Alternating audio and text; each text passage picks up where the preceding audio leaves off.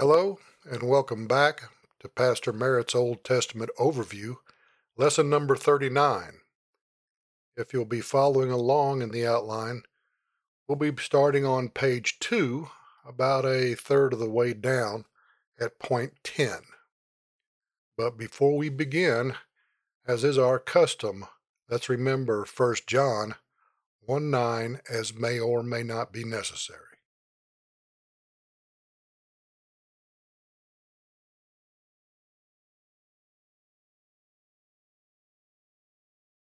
Old Testament Overview, lesson number 39, point 10.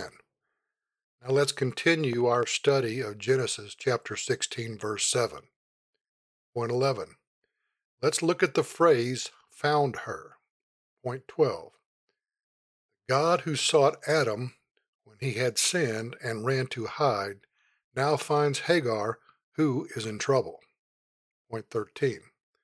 We may be sure God is more interested in us than we are in ourselves, and that takes some doing.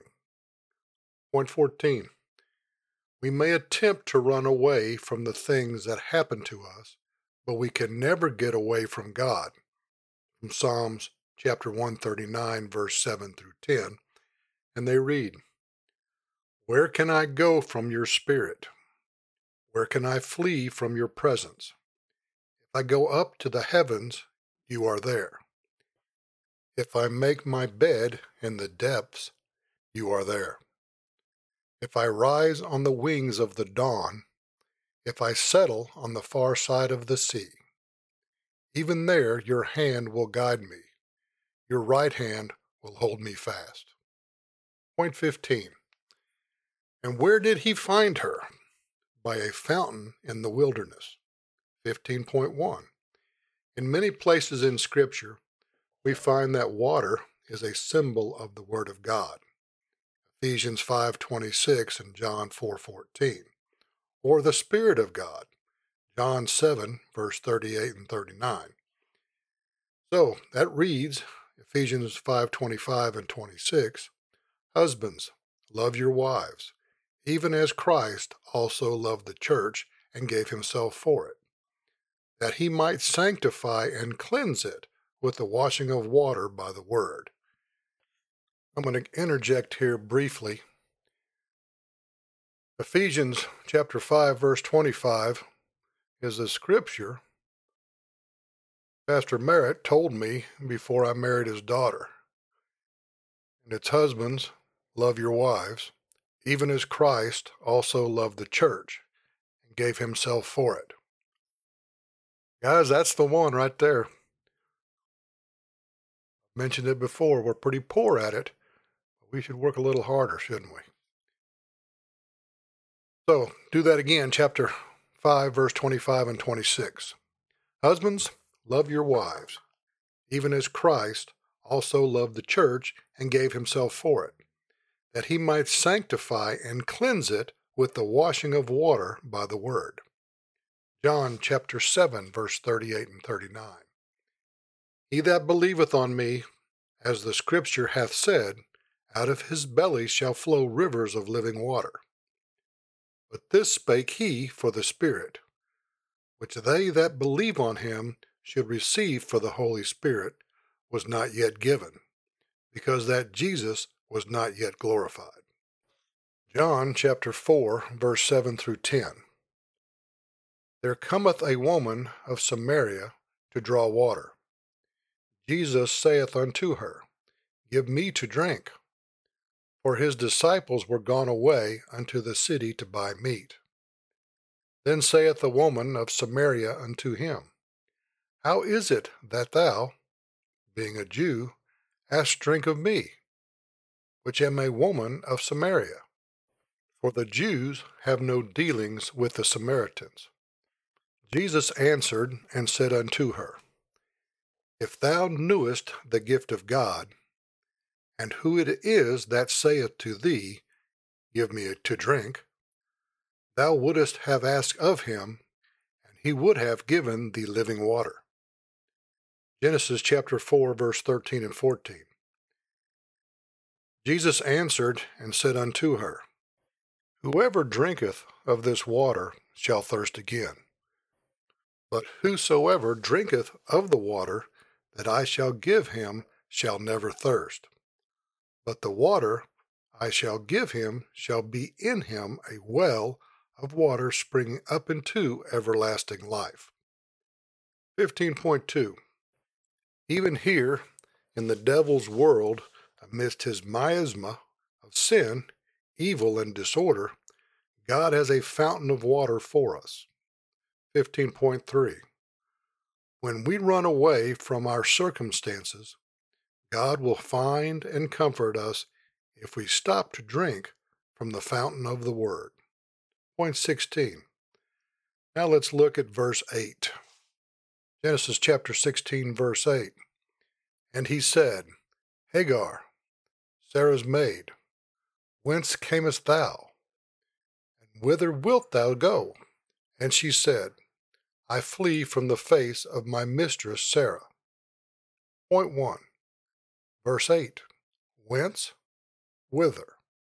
1.1. God often puts questions in the heart of believers, and they are always placed upon us for a purpose, not because God needs the answer. Point 2. The Lord Jesus told another woman at the well to call her husband, although he knew that she had none. John chapter 4, verse 16 and 17, and they read, Jesus saith unto her, Go, call thy husband, and come hither. The woman answered and said, I have no husband. Jesus said unto her, Thou hast well said, I have no husband. Point 3. In the same way, the Lord knew from where Hagar had come and where she was attempting to go. His question was designed to open a dialogue from which the Word of God could be provided. Point 4. The heavenly messenger brought Hagar to herself, and from there she was brought to the place of blessing, a direct communication from God Himself. Point 5. And now for verse 9. Genesis 16, verse 9. And the angel of the Lord said unto her, Return to thy mistress, and submit thyself unto her hands. Point 1. Verse 9. Return, submit. Point 2. When we seek to change our circumstances, we often jump from the frying pan into the fire. We must be triumphant on a moment-by-moment basis exactly where we are. It is often not a change of climate we need, but a change of heart. 2.1. We live the Christian life a moment at a time. We either think divine viewpoint or human viewpoint. Point 3. The flesh wants to run away, but God wants to demonstrate His power exactly where we have known our greatest chagrin. Life's disappointments are frequently His appointments, one of several faith rest principles. 3.1. The mechanics of the faith rest technique are 3.11. Claim a promise to stabilize the mind. God works all things together for the good. 3.2. Use reverse process concentration. 3.21. Foreknowledge. God thought about me in eternity past. 2.2. Predestination. God has a plan for me in eternity past. 2.3. Election. God saw my choices and chose me. 2.4. Justification. God can now bless me because He is propitiated. 2.25. Glorification. God will from heaven bless me. He is exalted when I am blessed. 3.3. Reach doctrinal conclusions. 3.31. If God is for me, who can be against me? 3.32. Since God saved me when I was His enemy, how shall He not now provide for me now that I am family? 3.4. Always remember our disappointments are God's appointments. Point 4. It is our mental attitude which must be adjusted when facing problems and not necessarily geographical change. God opens and closes doors, and it is the responsibility of the believer to watch and wait while growing in the Word. Point 5. When we come to the end of ourselves, we can begin with God. It doubtless was humiliating for Hagar to return to Sarah, even more difficult to submit to her authority, but it was God's will. Point 6. To be forced to return to a place of failure is often difficult, but just as often that place is where His power enables us to triumph. Point 7. And now for verse 10 and a famous promise with ominous ramifications. Genesis chapter 16, verse 10. And the angel of the Lord said unto her, I will multiply thy seed exceedingly, that it shall not be numbered for multitude. Point 1, verse 10. I will multiply thy seed. Point 2. Not for an instant does God acknowledge the union of Abram and Hagar as a real marriage. Point 3. He sends Hagar back, not as a wife to Abram, but as a servant to Sarah. But he sends her back with a great promise. Point 4. Her seed will be multiplied exceedingly. The promise is accomplished with the demand to return and submit. Point 5. God orders her to return and submit, and then he promises her a blessing. The promise is to encourage both her and us, especially when our flesh wants to shrink from doing the hard thing. Point 6. Now for verse 11, where we see God naming Hagar's child. Genesis chapter 16, verse 11. And the angel of the Lord said unto her, Behold, thou art with child, and shalt bear a son, and shalt call his name Ishmael, because the Lord hath heard thy affliction. Verse 11, Ishmael. Point 1. Throughout her life, the child's name will ring in her ears to remind her of the faithfulness of God. For Ishmael means, God shall hear. Point 2. Many verses show that God is especially attentive to the cry of those who are in distress. Nothing can touch us that does not touch him. Of his people it is written, In all their affliction he was afflicted. That's from Isaiah chapter 63, verse 9. Isaiah 53, verse 5. But he was wounded for our transgressions. He was bruised for our iniquities. The chastisement of our peace was upon him, and with his stripes we were healed. Now Isaiah chapter 63, verse 9. In all their affliction he was afflicted, and the angels of his presence saved them. In their love and in his pity he redeemed them, and he bare them, and carried them all the days of old. Point 3. One of the most comforting thoughts in the revelation of God is that we are loved by God even more than we love ourselves. Romans chapter 8, verse 38 and 39. For I am persuaded that neither death, nor life, nor angels, nor principalities, nor powers, nor things present, nor things to come, nor height, nor depth, nor any other creature shall be able to separate us from the love of God, which is in Christ Jesus our Lord. Point 4. Verse 12 describes the future nature of Hagar's child. Genesis chapter 16, verse 12. And he will be a wild man. His hand will be against every man, and every man's hand against him. and he shall dwell in the presence of all his brethren. Point 1, verse 12, a wild man. Point 2, literally, the Hebrew says he will be a wild donkey man. That is, he was to be a free nomad. We believe that here is the first indication of the far-reaching effects of the sin of Abram. Point 3. It should not be forgotten that Ishmael is the father of the nomadic peoples of the desert. The Arabs, as followers of Mohammed, are the great opponents of Israel and Christianity. Point 4. The father of the promised people had begotten a wild donkey of a man instead of a child of grace.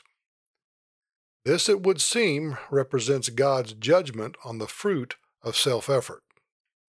Point 5. A failure to wait upon the Lord often results in cursing rather than blessing. Psalms chapter 37, verse 9.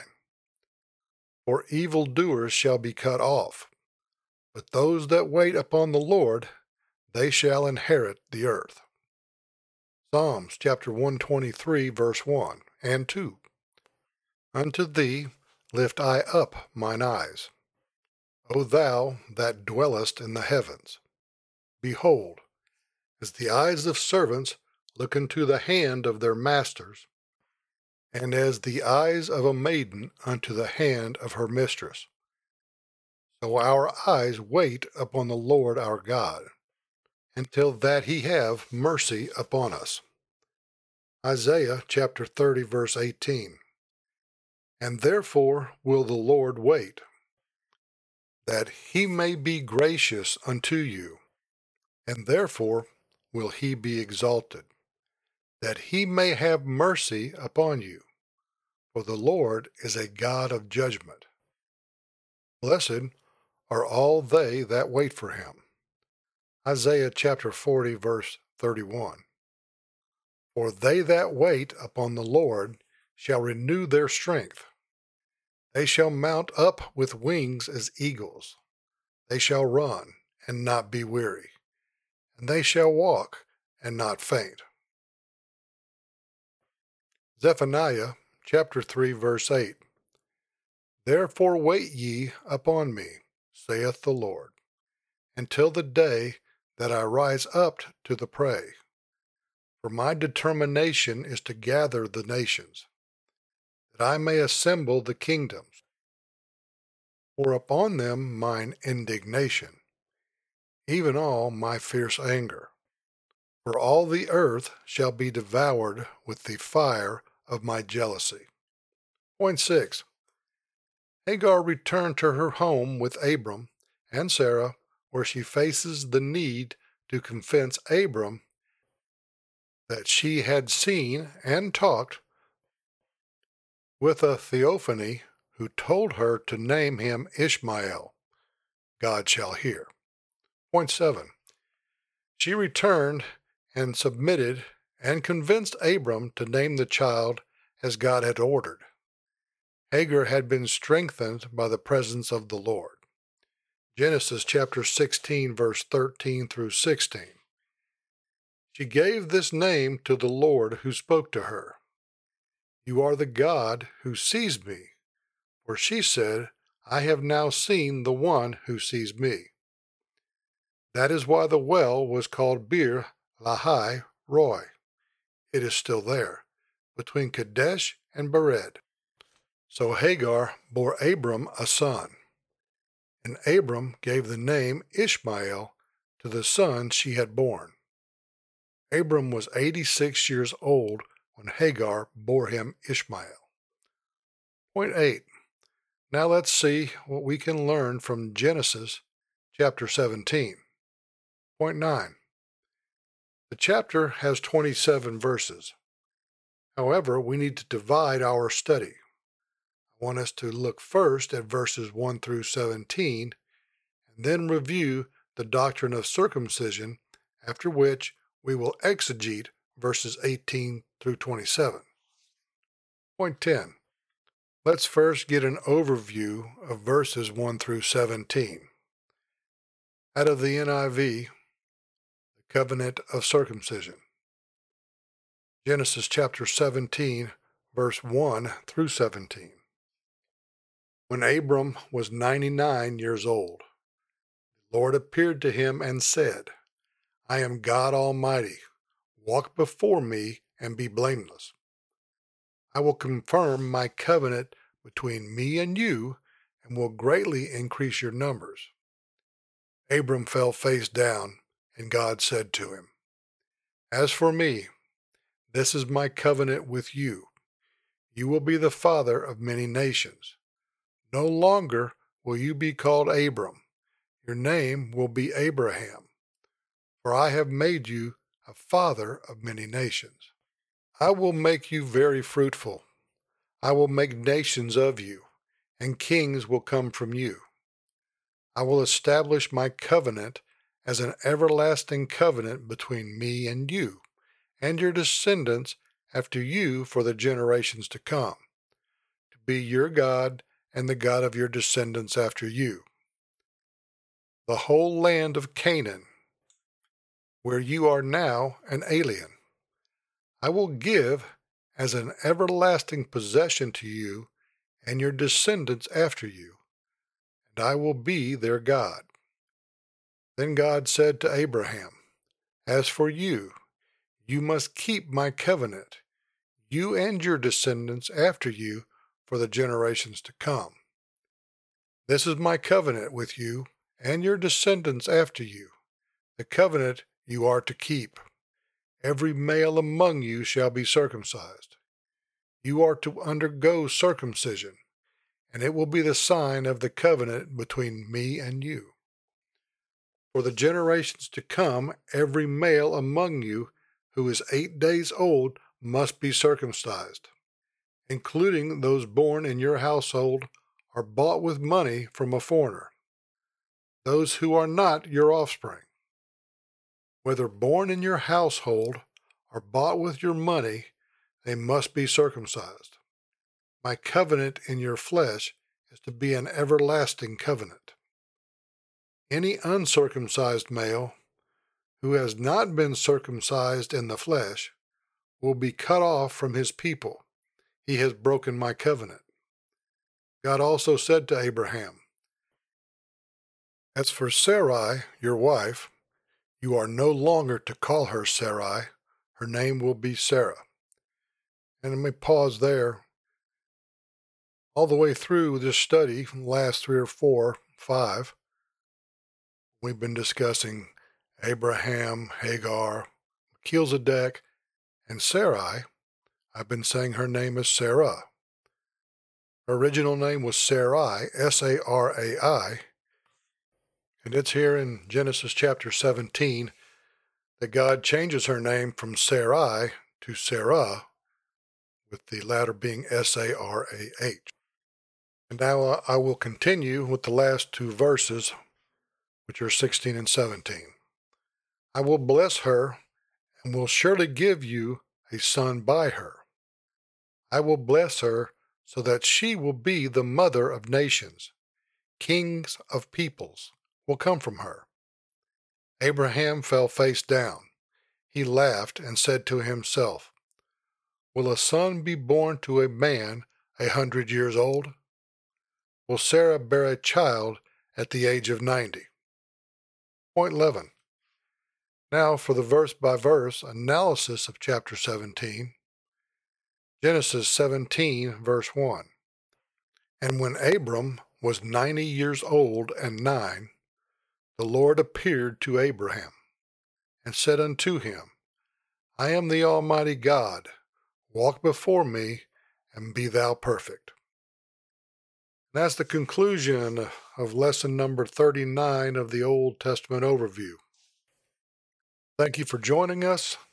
Look forward to being with you the next time. And if there's anyone listening without Jesus Christ as their Lord and Savior, remember, believe on the Lord Jesus Christ, and thou shalt be saved. So long.